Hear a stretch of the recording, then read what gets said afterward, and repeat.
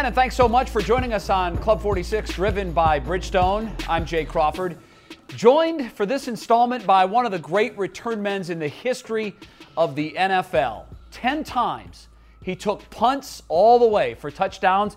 He also added a pair of kickoff returns for scores, 12 returns off kicks for touchdowns in all, and that is third all time behind some pretty good players to do it, Devin Hester and Brian Mitchell. The great number 21, Eric Metcalf. Eric, great to see you again. Good to be here. How are you?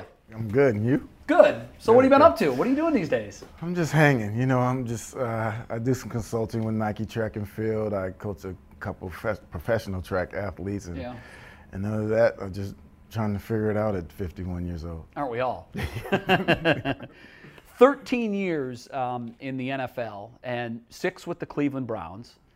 Some great memories here. I'm wondering, when you think back on your time with Cleveland, what are some of the plays or the moments that come to mind for you, your favorite times as a Cleveland Brown? Well, my favorite moment is actually scoring a touchdown against the Raiders with a couple seconds to go.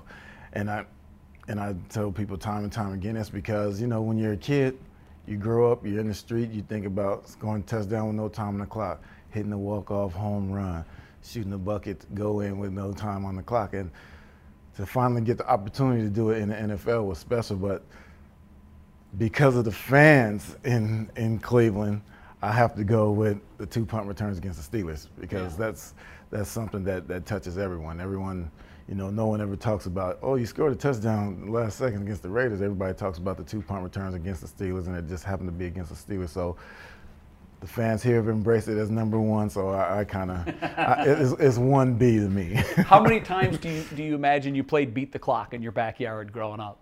I think all my life.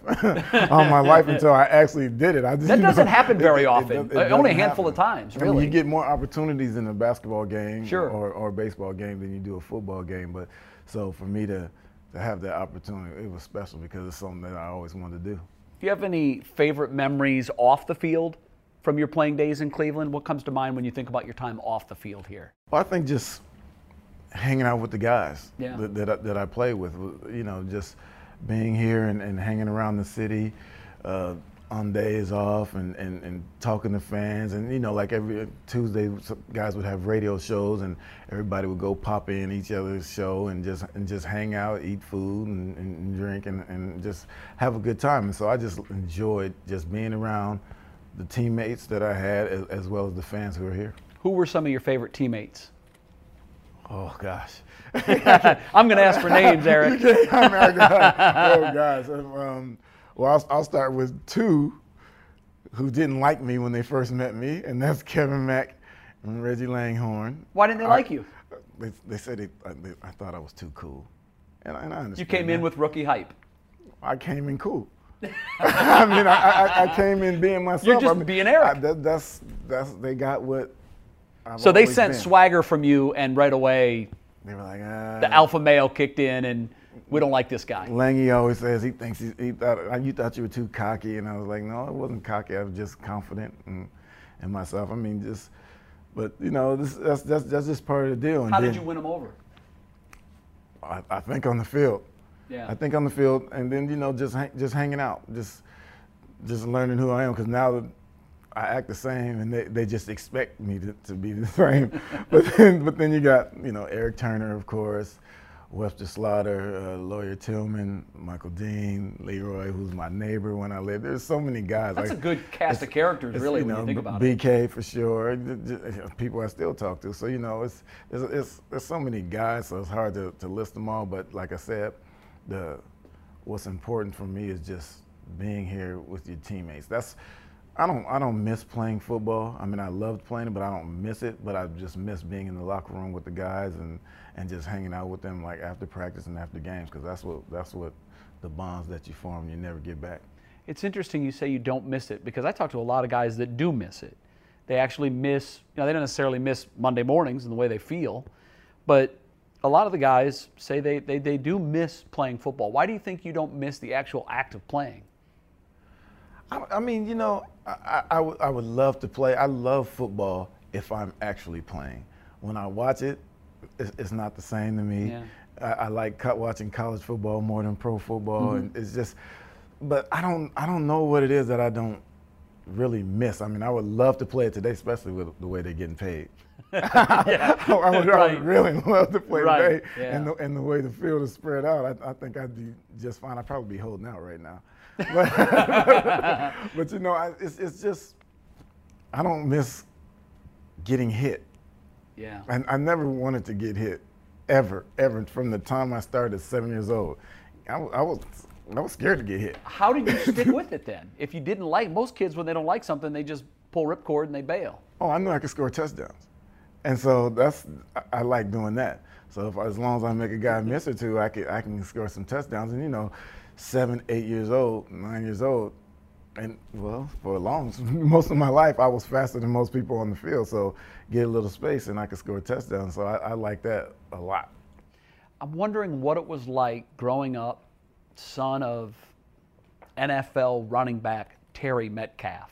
I imagine there were expectations that came along with that. There were, and I mean, just everyone in Seattle, that's all they talked about. You're going to play football, and I started at 7 years old.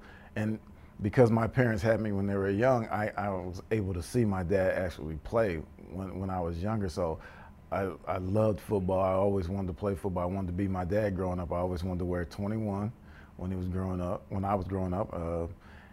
Fortunately, I ended up in number 2, which became my favorite number because I wore that all the way through. But I just wanted to follow in his footsteps. I actually wanted to be better than him, but I just wanted to be like him. And so any expectations that people had of me, the pressure I had on myself was far greater because I wanted to be good. You only have pressure if you're not very good at it, I think. And so I think I knew I was good enough where I didn't worry about being the son of Terry Metcalf because I knew I was going to go over there and forge my own footsteps. You probably heard all the whispers, though, from the guys on the other team. His dad's in the NFL, even probably from some of your teammates. Of course. But how much do they talk after 4 touchdowns?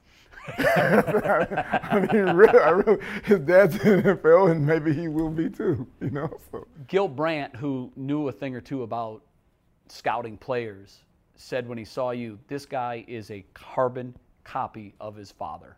Same legs, same running style, same abilities. Was that true? Did you see that comparison?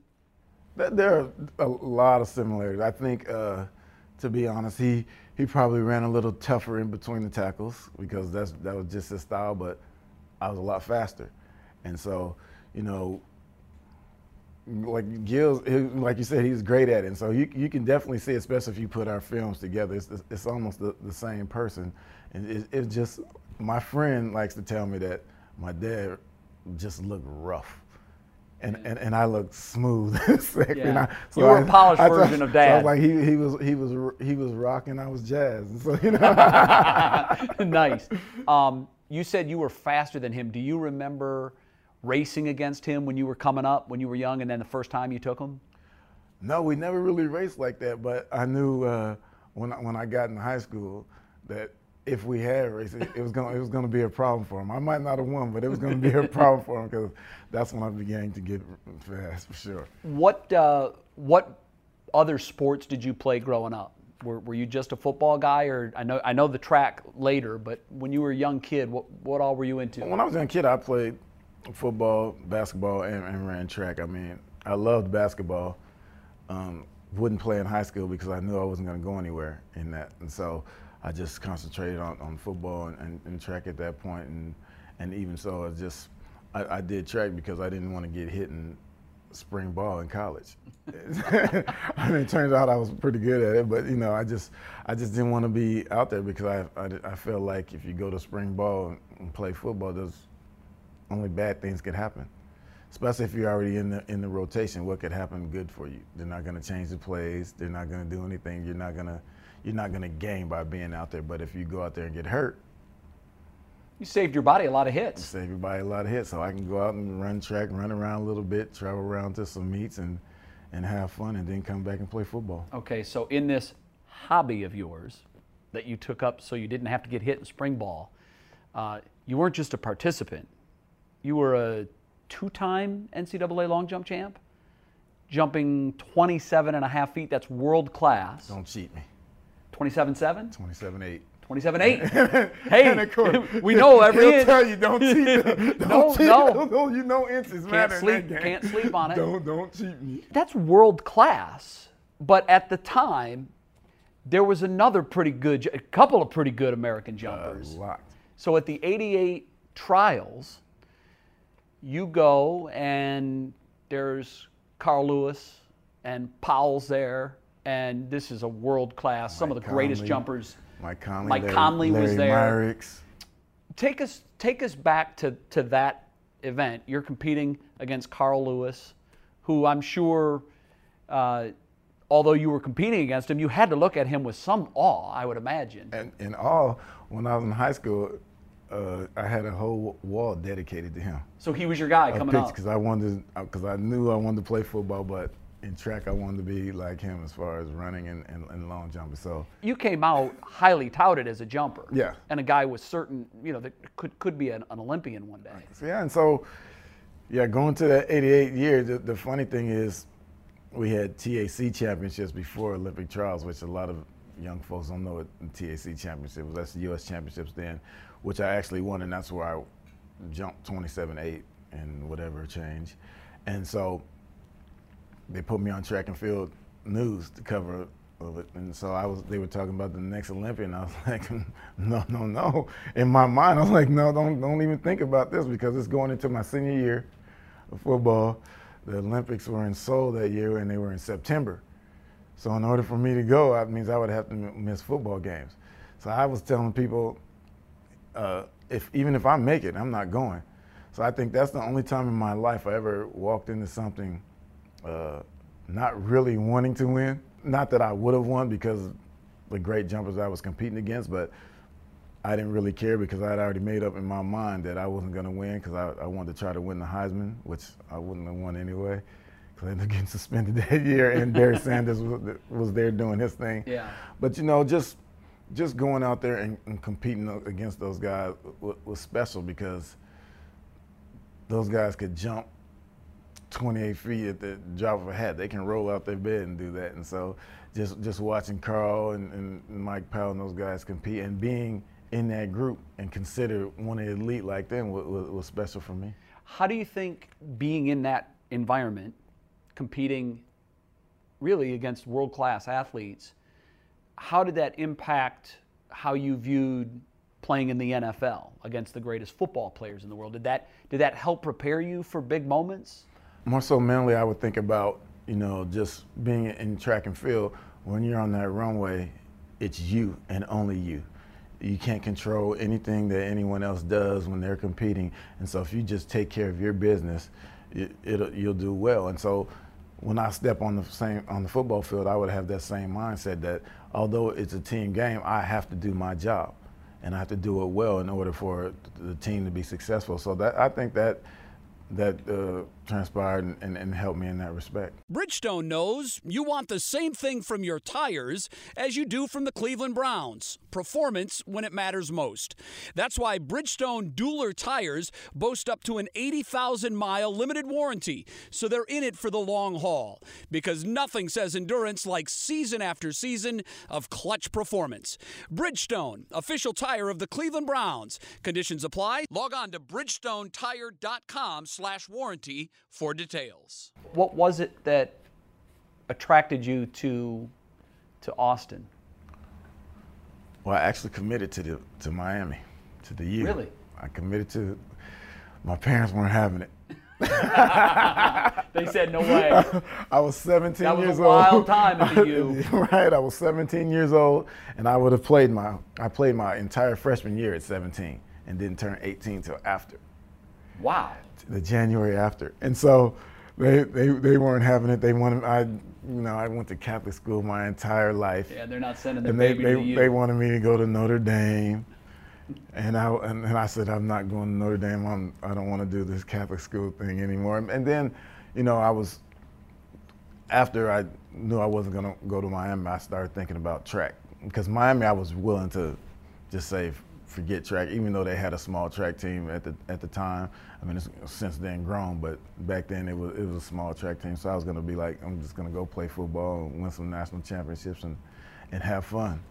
So I like committed within 2 hours of my visit. I'm in. Really? I'm in. I'm in. And they had a rich track program too. They didn't then. They No. didn't. No, back then they didn't. Really? That's why. That's Because what they put some jumpers out. That's what everyone kept saying. You're gonna go there. They don't even have a track. Did you help start that jumper tradition? Texas, I pretty much started it, and we had some good jumpers before me, but after that, since then we've had a lot of jumpers come through there, and I'm still a record holder, and so every time I talk to them, I tell them, you can break the record out, and I applaud you. I want you to break it, but just remember this: I said it when I was 20 and never jumped again, because I only jumped 3 years in college. I knew that you were, coming out of Texas, you were highly touted, but the one number that really jumps off the page, and Texas has had so many great football players, you're the only player in the history of Texas Longhorns football to lead the team in all-purpose yards all 4 years. What do you think when you hear that? Knowing the greats, the all-time greats that have played there. Well, you can take that two ways. I mean, first of all, when I was at Texas, we only won 24 games. So we weren't very, someone had to get the yards. I know, so we weren't very good. So, I came in and I played from start to finish, freshman and senior year. And then you have the Earl Campbells, the Ricky Williams, and all those guys who've come through after that. And someone was always there before them. So they weren't getting 4 years as a starter. starter. So they weren't getting 4 years at the starter, and they might have been playing, but they weren't getting all the touches. And whereas I was returning kicks, punts, didn't start as a freshman, but still was catching passes and running the ball. And a lot of those guys didn't catch passes at all. So I had an advantage, but You're downplaying it, man. That's impressive. That's still very impressive. But it is, especially just because of the running backs who've come through there and all the guys who won Heisman's and Doak Walkers and everything like that and been All-American. So I can say I have that on there. Yeah. In 1986, your dad ran into some troubles, put himself into rehab, and you said he wanted you to visit him there. And he felt that was important. What did you learn? What was that whole process like for you, and why was it important for you to go? Well, being in college and young, walking up into the rehab and was up in New York, the first thing I thought was, I don't want to be here. I don't want to come in here, because the way they were living, and I mean, it wasn't a bad situation, but it's almost like jail. And so he wanted me to come sit in the meetings and listen to everyone's story, and there was some stars there. Yeah. And so, there were stars there, and they were telling their stories, how they feel like they got to where they were. And so my dad just wanted me to see it because he wouldn't tell me until I got older, but he always said he knew I was going to the NFL.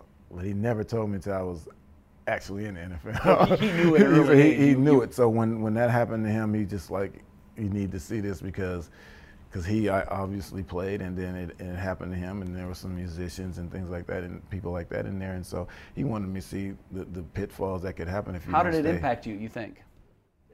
A lot. I didn't even have my first drink until I was in the NFL. Wow. Yeah, I wouldn't.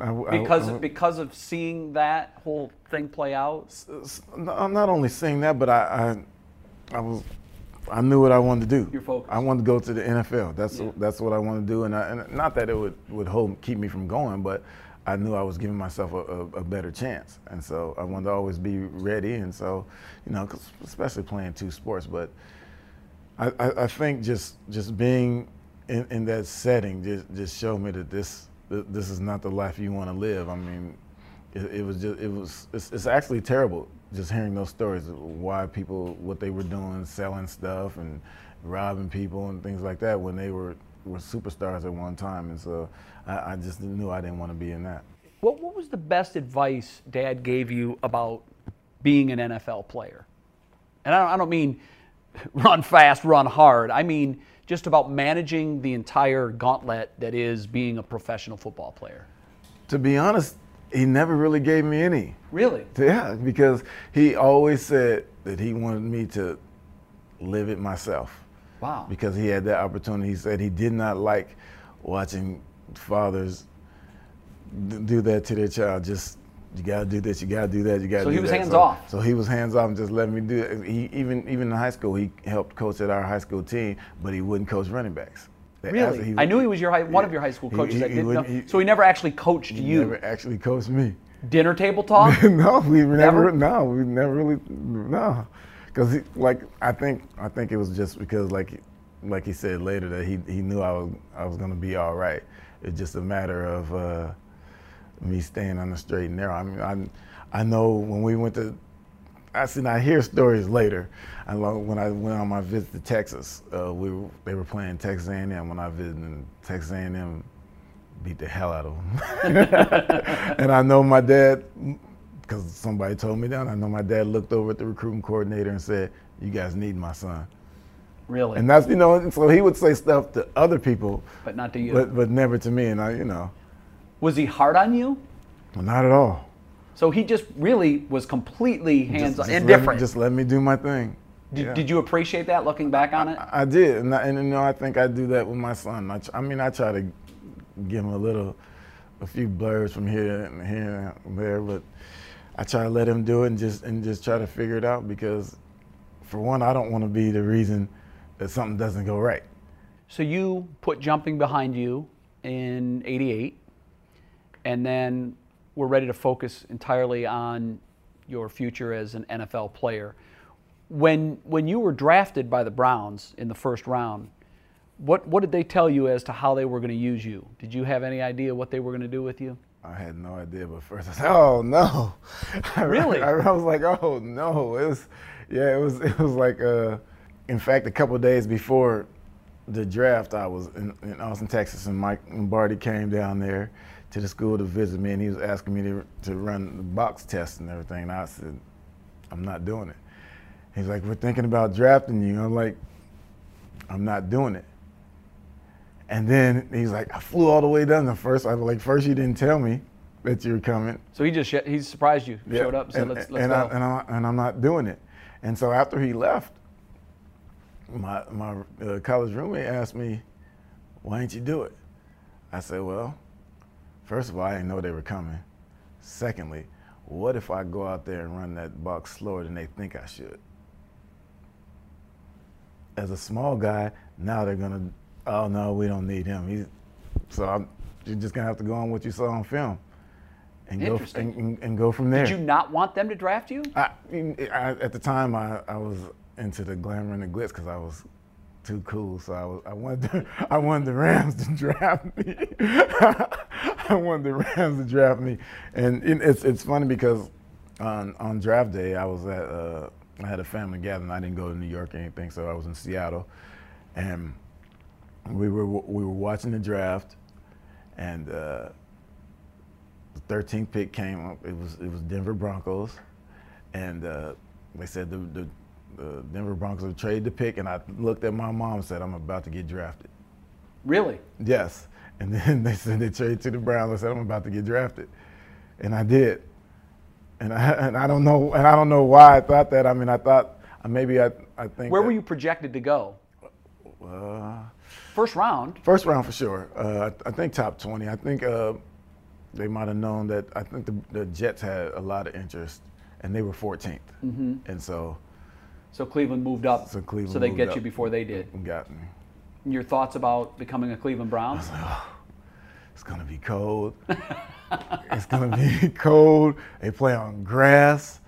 I don't know how this is gonna work. I've been in Austin, Texas, playing on artificial turf, so I can be real fast. So you were thrilled about coming to Cleveland. And then I come for mini camp in May, and I can't practice because I don't have a contract at the time, and so I'm just standing around, and it snows.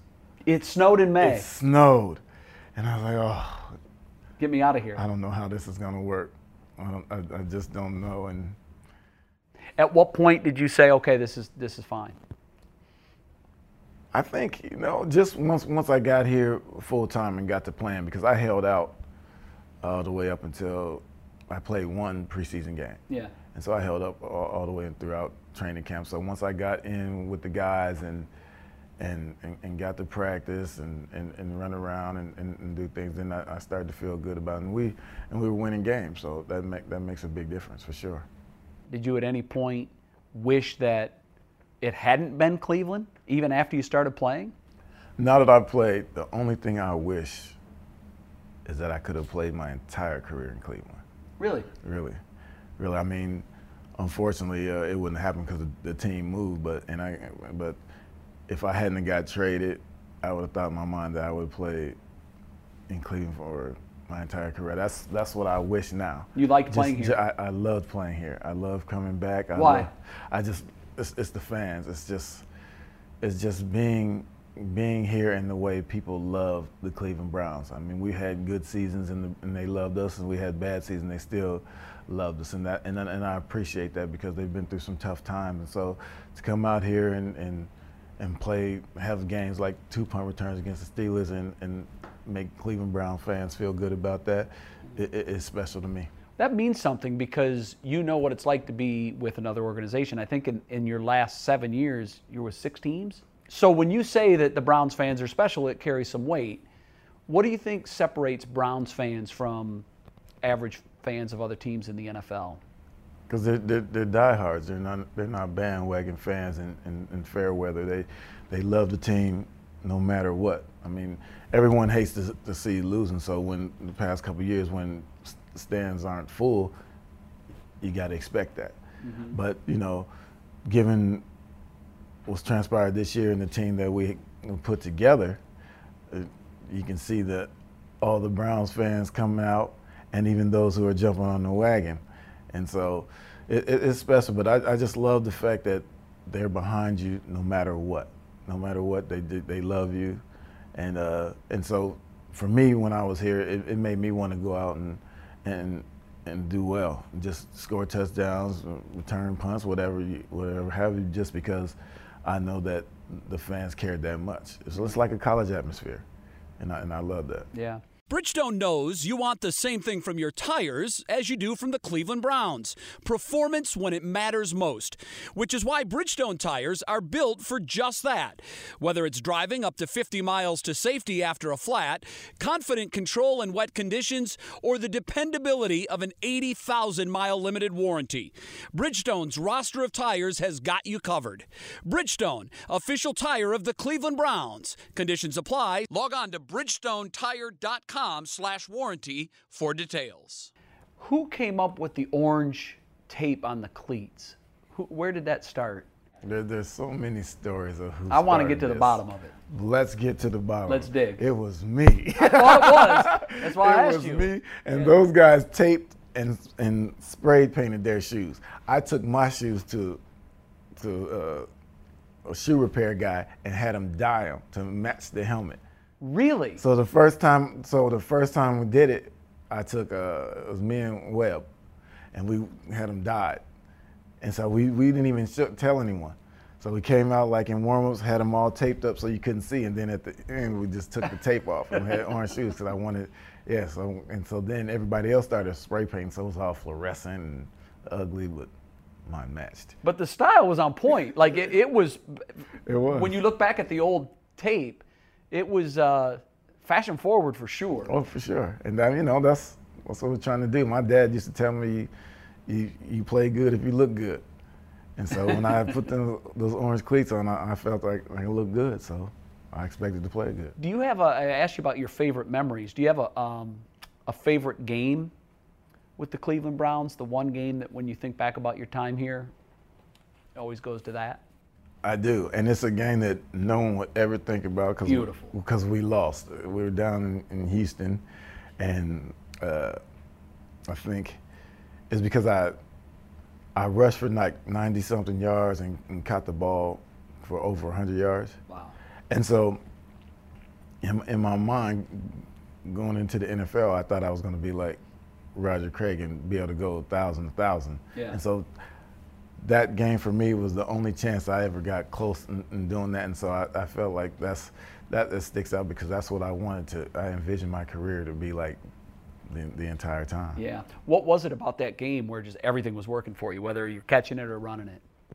I don't know. It just seemed to work, but and I don't remember any plays from that game. All I just remember is I was 90-something yards and over 100 receiving, and I know that's what I wanted to do my entire career. Wow. Was the shifty aspect of your game something that came instinctively for you, or is that something that you were taught?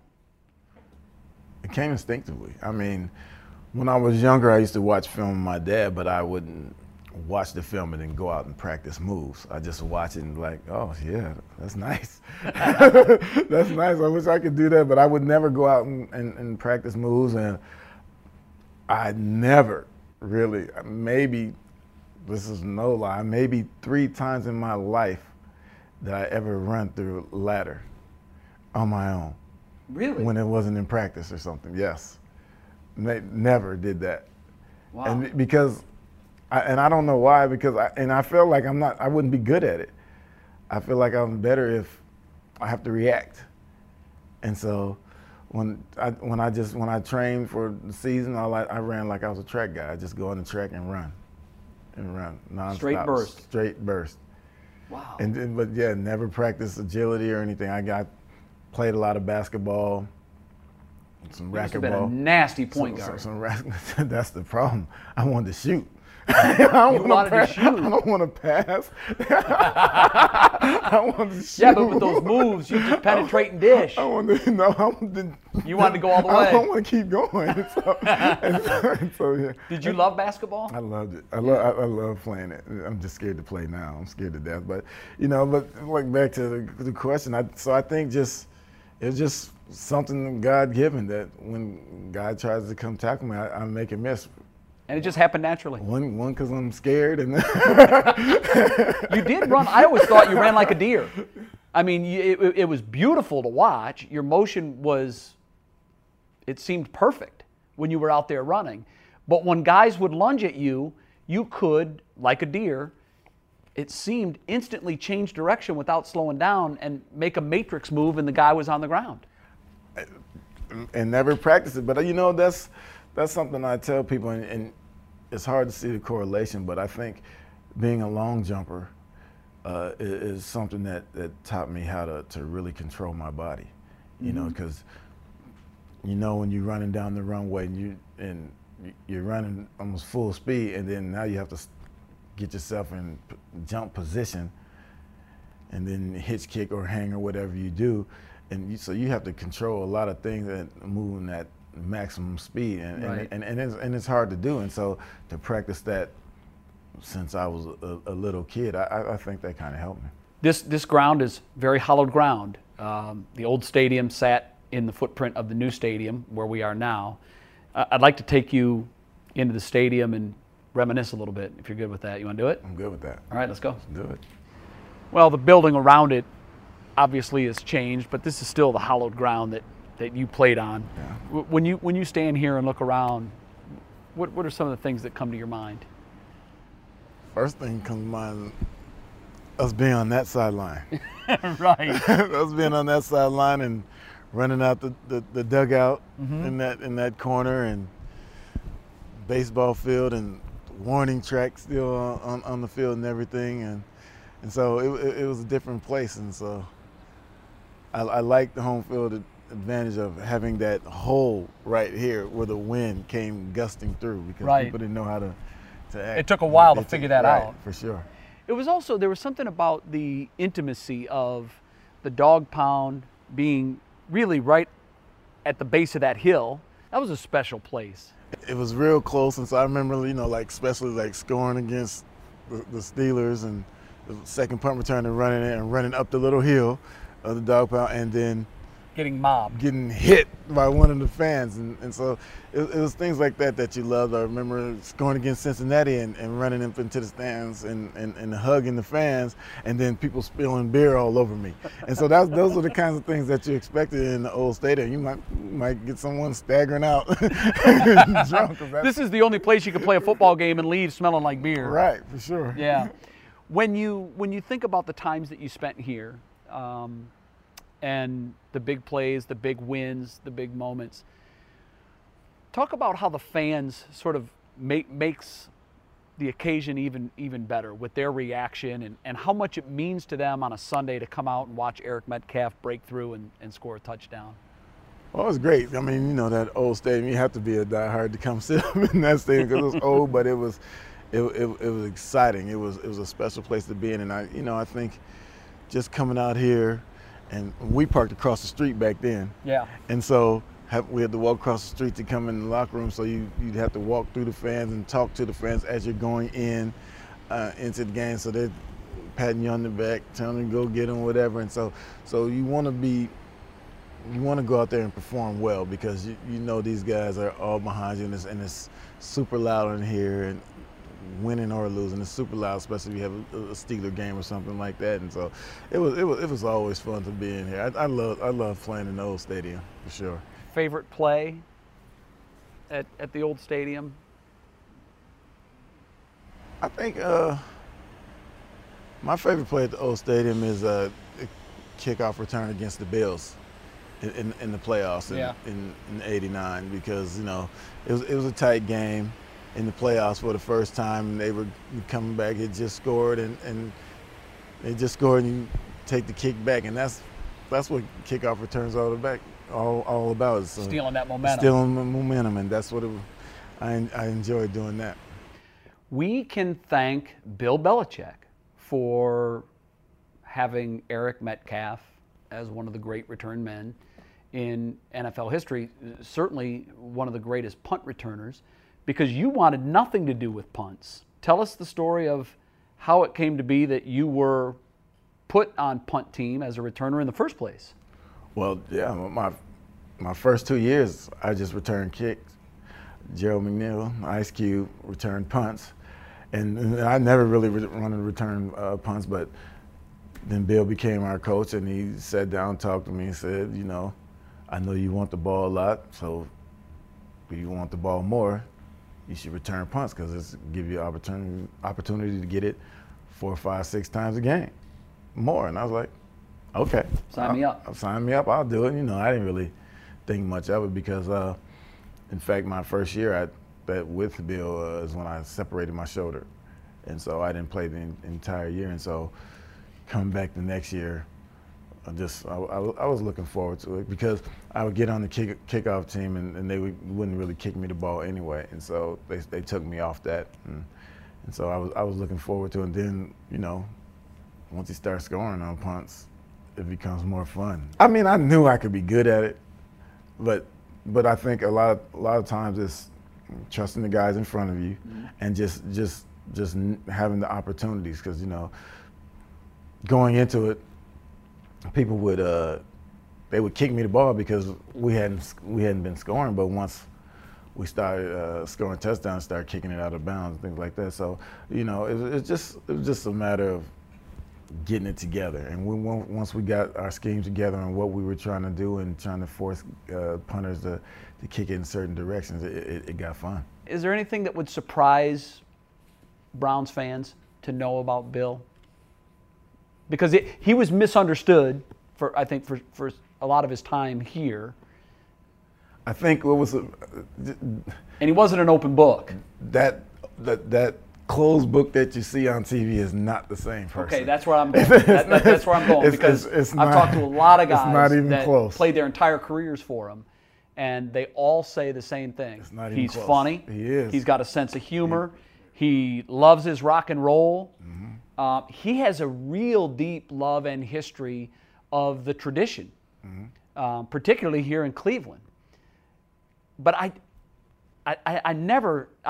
always surprised when guys say he's funny. He is, and he likes to pull pranks and things like that. So especially like in team meetings, he'll get you. If you're not Did he ever careful, get you? Did he ever get you in a team meeting? He'll get you, yes. he got me once. What'd he do? I have to hear it now. He got me once. I came late.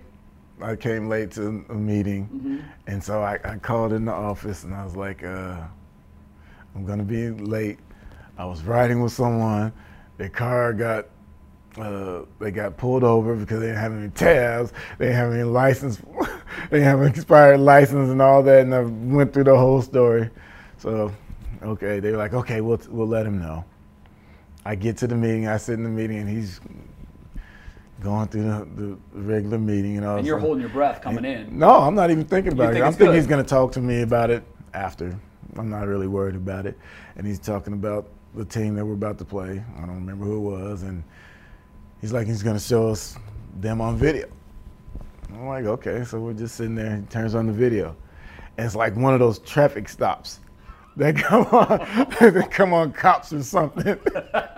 and this is how it goes. And he starts talking to me. and I'm like, yeah, man.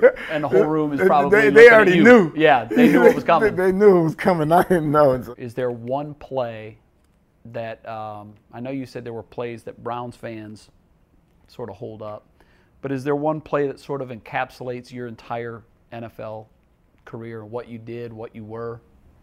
I'd have to say my first touchdown against Cincinnati when I caught the swing pass, and yeah, I'd have to say that's it, because I didn't want to get hit and make people miss and score a touchdown. What more could you ask? You know, and what's funny about that, after the play was over, I ran to the sideline and I ran straight to Reggie Langhorne, and we're sitting there, and he's like, "That was a great move." And I'm like, "What are you talking about?" And he kept saying, "That's a great move." And I didn't really know it, because I just did it and scored. And then I saw the video. I was like, "Oh, okay." And I was looking at the video, and I looked over and I said, "You know what's messed up, though? He touched my sock and knocked it down. Now the picture's going to be messed up." Fashion forward. Fashion forward. Too cool. Before I let you go, if you're overhearing a conversation where two fans are talking about Eric Metcalf, the player, what do you hope you hear them say? He could do anything. He could do it all. That's what I want to hear. Because I think that's what makes you a football player, the fact that you can play more than one position. Yeah, and you did it all. Eric, thanks so much for joining us. Thanks for having me. We appreciate it. And thanks so much to you for joining us on another installment of Club 46. Make sure you join us next week. We'll have a new all-time great Cleveland Brown on Club 46, driven by Bridgestone.